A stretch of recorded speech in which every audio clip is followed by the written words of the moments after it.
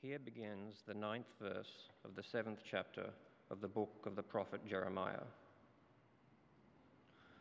Will you steal and murder, commit adultery and perjury, burn incense to Baal, and follow other gods you have not known, and then come and stand before me in this house, which bears my name, and say, "We are safe"?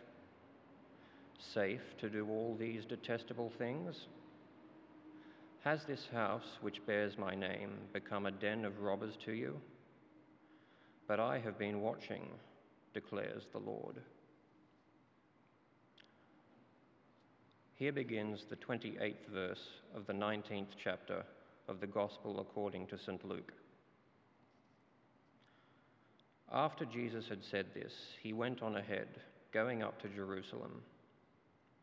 As he approached Bethphage and Bethany at the hill called the Mount of Olives, he sent two of his disciples, saying to them, "Go to the village ahead of you, and as you enter it, you will find a colt tied there, which no one has ever ridden. Untie it and bring it here. If anyone asks you, 'Why are you untying it?' say, 'The Lord needs it.'"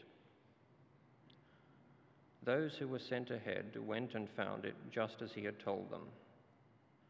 As they were untying the colt, its owners asked them, "Why are you untying the colt?" They replied, "The Lord needs it." They brought it to Jesus, threw their cloaks on the colt, and put Jesus on it. As he went along, people spread their cloaks on the road. When he came near the place where the road goes down the Mount of Olives, the whole crowd of disciples began joyfully to praise God in loud voices for all the miracles they had seen. "Blessed is the King who comes in the name of the Lord. Peace in heaven and glory in the highest." Some of the Pharisees in the crowd said to Jesus, "Teacher, rebuke your disciples."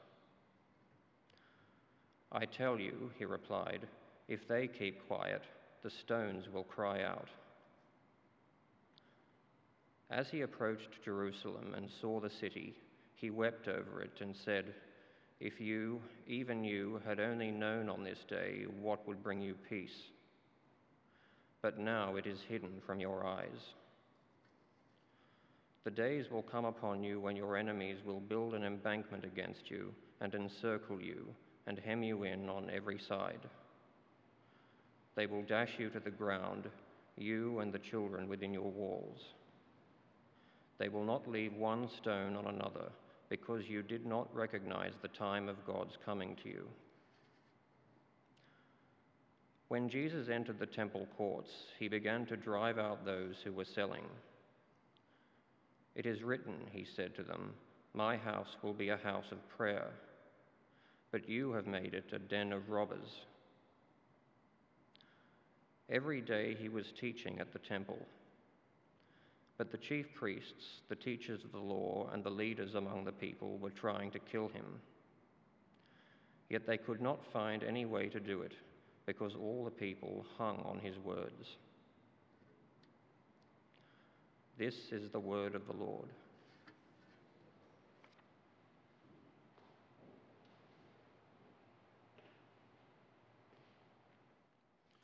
Well, good day, good afternoon, good evening. My name's Rob Forsyth.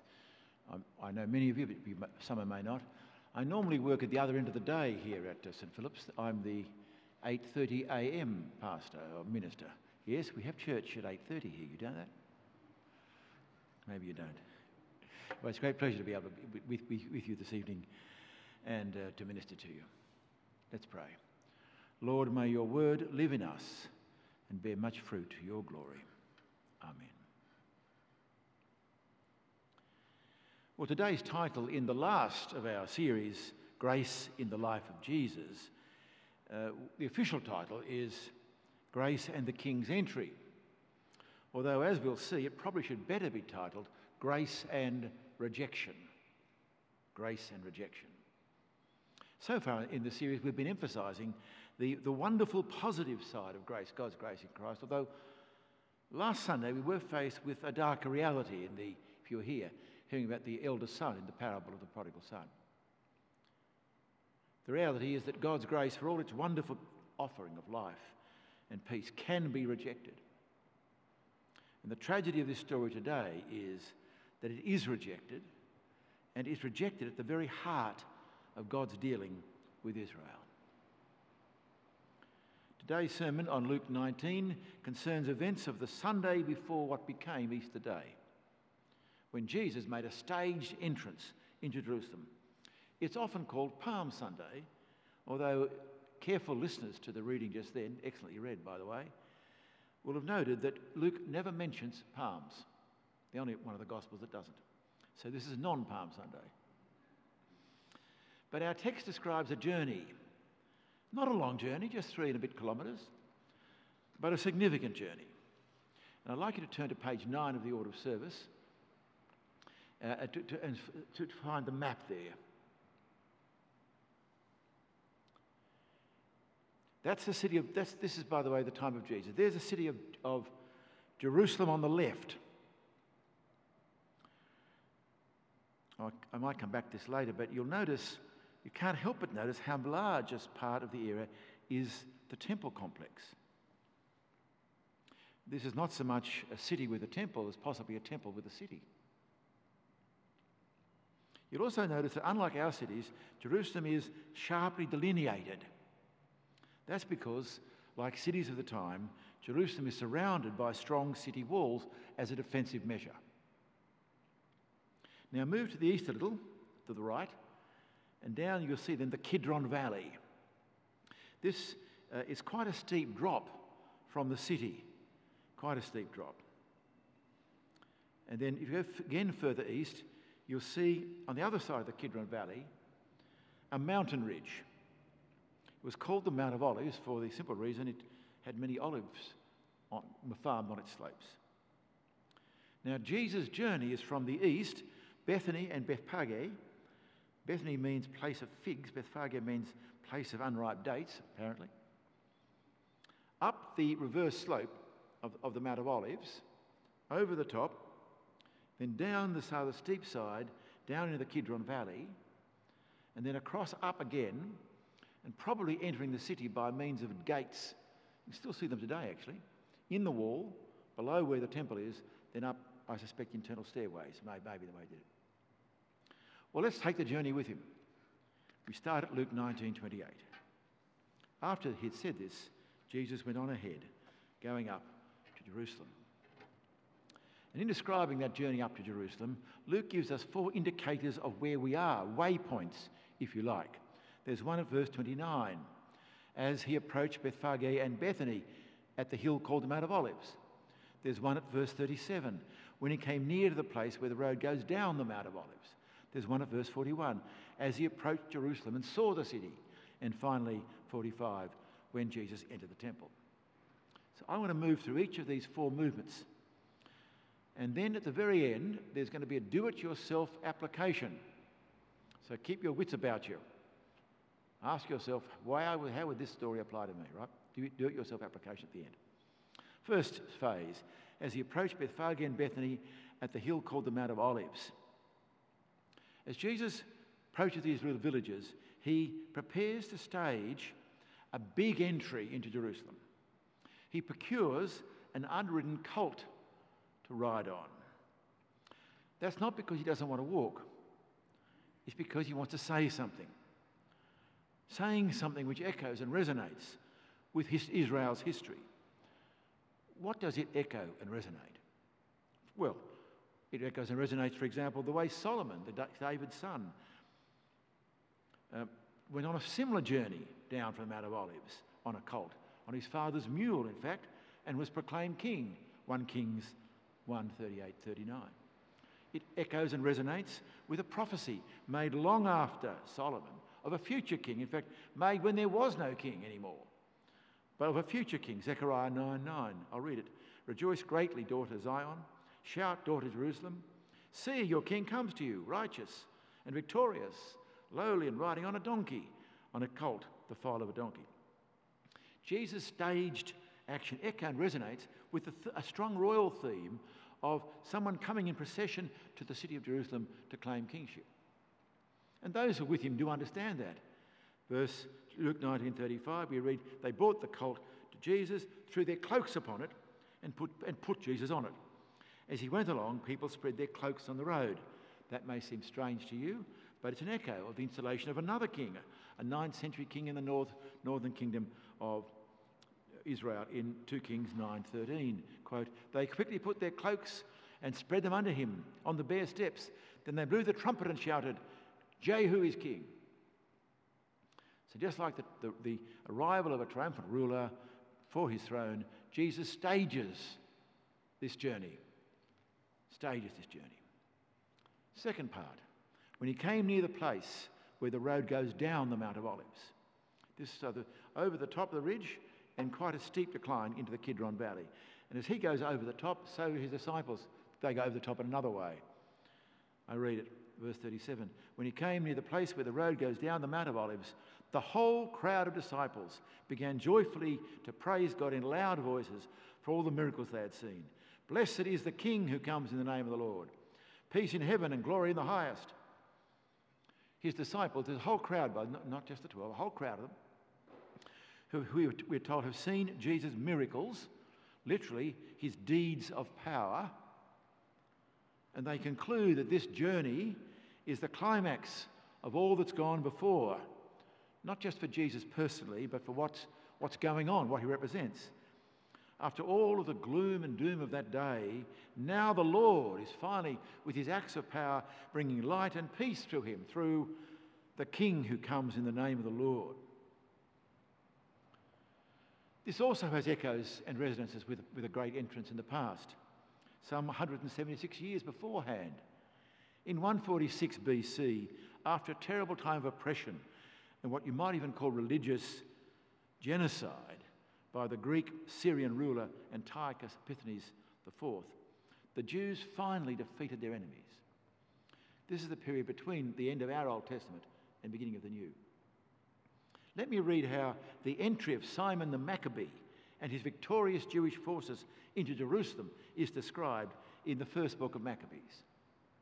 The Jews entered it with praise and palm branches, and with harps and cymbals and stringed instruments, and with hymns and songs, because a great enemy had been crushed and removed from Israel. And that rededication of the temple, which occurred, is still commemorated by Jews today, the feast of Hanukkah, the festival of lights held in December every year. Notice, by the way, and Jesus' entry procession echoes that great, glorious arrival. Notice, by the way, in the book of Maccabees, the mention of palms, which the other Gospels also mention, but for reasons that I do not understand, Luke doesn't. So imagine this great, glorious ceremony coming down the hill. However, not all are as impressed with this over-the-top enthusiasm or its overtones and echoes.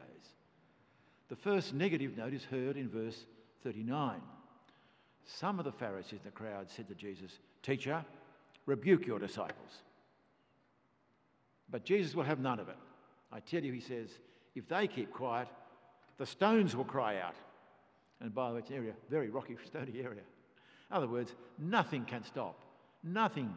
It's as if nothing can stop the enthusiastic acclamation of Jesus in his triumphal progress. Or is there? Third, verse 41. As he approached Jerusalem and saw the city. As he approached Jerusalem and finally gets his first glimpse at the city, coming down the hill and perhaps around a corner, things come to a head in a way we haven't been expecting. But before I tell you how, let me ask this question. As Jesus comes over the brow of the hill and gets his first glimpse of the city across the Kidron Valley, what does he see? What's it like that he sees? I'll tell you what he sees. He sees the temple of the living God, the God of Israel, after its rebuilding by Herod the Great. He sees what was one of the great wonders of the ancient world. Let me tell you something about it. A huge stone platform, 400 metres by 300 metres, 150 metres from the floor of the Kidron Valley on the southeast corner. Huge. All the way around this courtyard is a large corridor of colonnades, columns with a roof. The columns are 12 metres high. Between them, 15 metres, all the way around. In the middle of the open space inside is another raised wall platform with gates covered in gold and silver. Inside that, a huge stone altar, 6.7 metres high, 22.5 metres square, a cricket pitch square. At the heart of it all, behind that high altar, is the holy place, the sanctuary, a roofed building 45 metres high, 7 metres long, open at the front with a gate covered in gold, and above which we read hung a golden grape bunches as big as a man. Now, what was it like to see that building, that complex of buildings, from a distance as Jesus did that day? Well, we know because another man did and wrote about it. Josephus, the Greek Roman historian, who had seen it with his own eyes, describes the experience in his book about the War of the Jews. Here he is talking about that tall building, the sanctuary at the centre.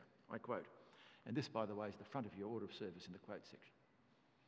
Viewed from without, the sanctuary had everything that could amaze either mind or eyes.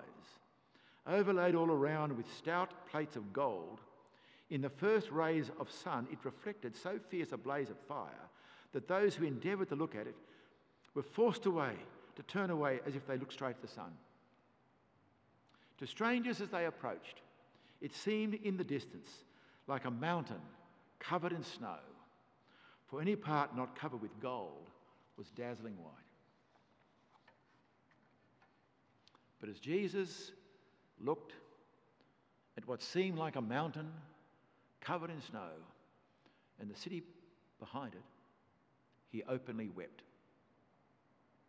The Greek word used for weeping is not the word for quiet sobbing, it's for open, loud weeping. He openly wept. Why? Isn't he looking at the place where God's presence dwells amongst his people? Isn't this where the daily sacrifices and services are offered to him? Isn't this the place of, as it were, the interface between Israel and Israel's God, the living God, where his blessings are to be found, as well as a centre of political power and national identity? Why weep when you see it? He weeps because he loves it, yet he knows it is doomed.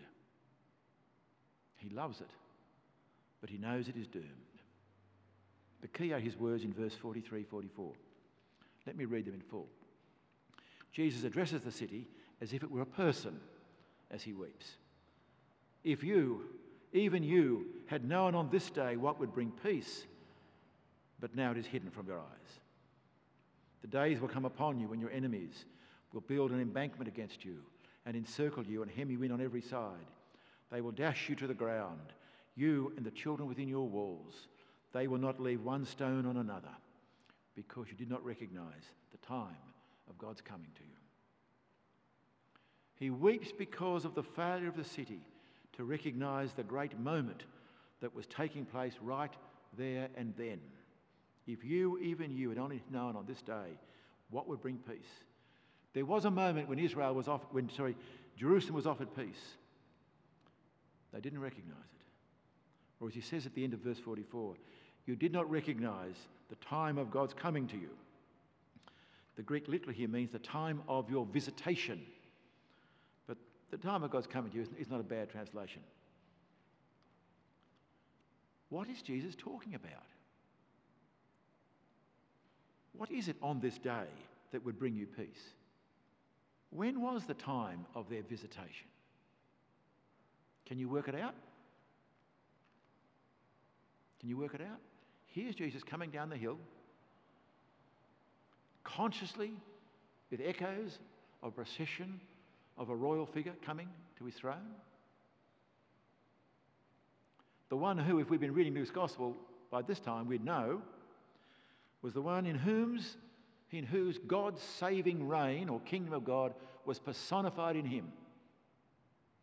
In God acting with acts of power, bringing peace and life in him. Sure, the disciples can see it, but not those who run things in the temple, not those who run things in the city. They can't see it. The irony is palpable. The whole raison d'etre of this building was to serve and represent the presence of God, the living God.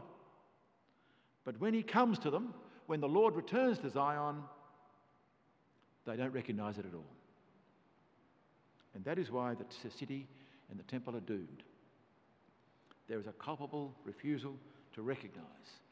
Like the prophet Jeremiah back in the 5th century speaking of the first temple, now Jesus speaks in similar language of the second. In Jeremiah's day, it was the Babylonians. Now it'll be other enemies.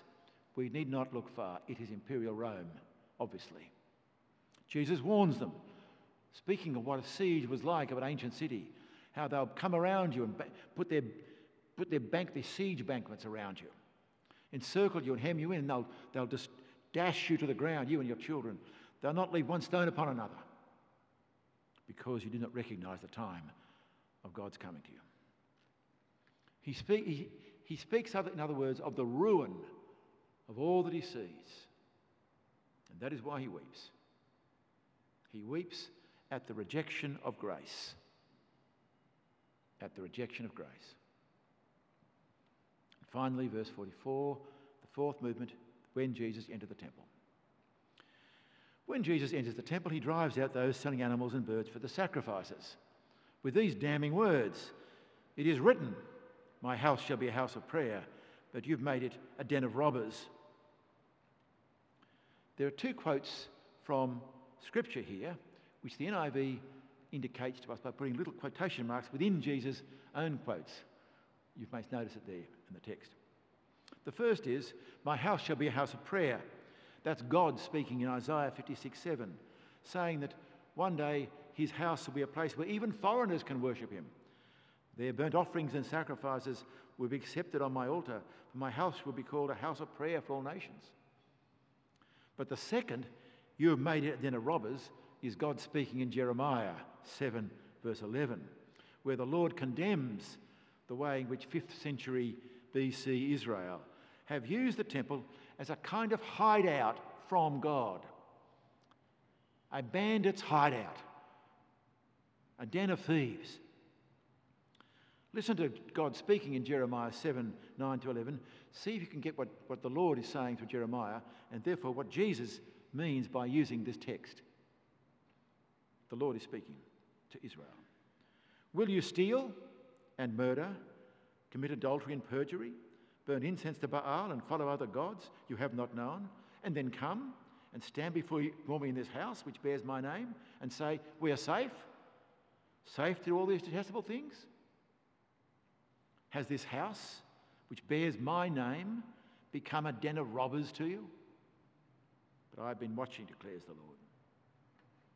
Has this house, which bears my name, become a den of robbers to you? Is that what you've made of the house of prayer? That's what Jesus says they've done. Some have called Jesus' words the cleansing of the temple. I don't. It's the condemnation of the temple. It's speaking its doom. And then we come to the end of our journey. We read that Jesus now uses part of that massive courtyard as his teaching base. Verse 47. Every day he was teaching at the temple, but there's still the resistance, the refusal. But the chief priests and teachers of the law and the leaders among the people were trying to kill him. The rejection of grace. But we read in verse 48, they could not find any way to do it because all the people hung on his words. At this point too, we are, as it were, also left hanging. But we need to know there were two very dramatic sequels which occurred after this event, two profoundly important. One within 7 days, within a week. One within a generation, within 40 years. The one that took place within a week, the dramatic sequel, is one which changes everything. It'll be our focus next Thursday night here at St Philip's at 8 o'clock. And then again, it'll be our focus on Friday morning at 9:30. And again on Sunday evening at 6 o'clock as well, next Sunday, as we mark and commemorate this profound series of events. Come back and find out what it was. It was the triumph of grace. The other sequel that took place within a generation. If these events are about the year 3033, it's 40 years later or so, the year 70. In 66, the Jews staged a revolt against the Romans, and it actually worked for a while. They actually kicked them out. But the Romans returned 3 years later with a massive army, and by April in the year 70, Jerusalem was besieged. It was a terrible siege, and by August, the Romans had breached the walls, poured into the city, massacred much of the remaining population. The temple was burnt and destroyed. Much of the city was demolished and the walls pulled down. Survivors were taken away in slavery. Jesus' words were tragically fulfilled. Many years ago, on my very first visit to Jerusalem, I went to see the temple site. It's still there. Not all gone, there's still bits there. And down in the southeast corner, you can actually still see some of the stones still in the wall of Herod's time. So not every stone was literally destroyed. But if you look around on the side, you can see half buried in the ground these massive great stones. They've fallen down and then been covered up over the thousands of years. There they are lying there, turned over. It's quite a sight. When I was looking at them, a Jewish tour group went by. I'm trying to remember, I think they were speaking English. I think there were some school kids actually. Either heard or got the sense the guide was speaking about this terrible tragedy that had befallen their nation. And I understood what they meant. I understood exactly what he meant. But I thought of something different. There in front of my very eyes, there concretely, there standing there, was the evidence of Jesus' prophecy fulfilled. Right there and then. It's the one physical thing remaining on the earth of Jesus' words coming true. It was the rejection of grace. The rejection of grace that had led to disaster. And that is the journey today. Now, the do-it-yourself application.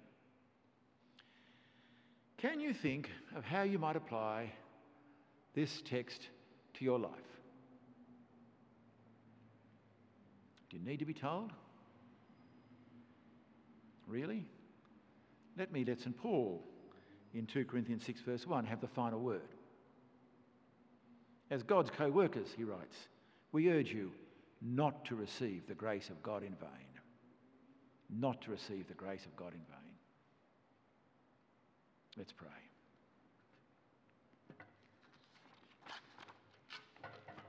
Father, we pray you that by your grace you may prevent us from rejecting your grace. Take away from us all that hardens our heart, that makes us insensitive to you and your word, that locks us up against you, which distracts us and hardens us. Open us up again, we pray, to the life-giving grace of the Lord Jesus Christ in our lives, in whose name we make this prayer. Amen.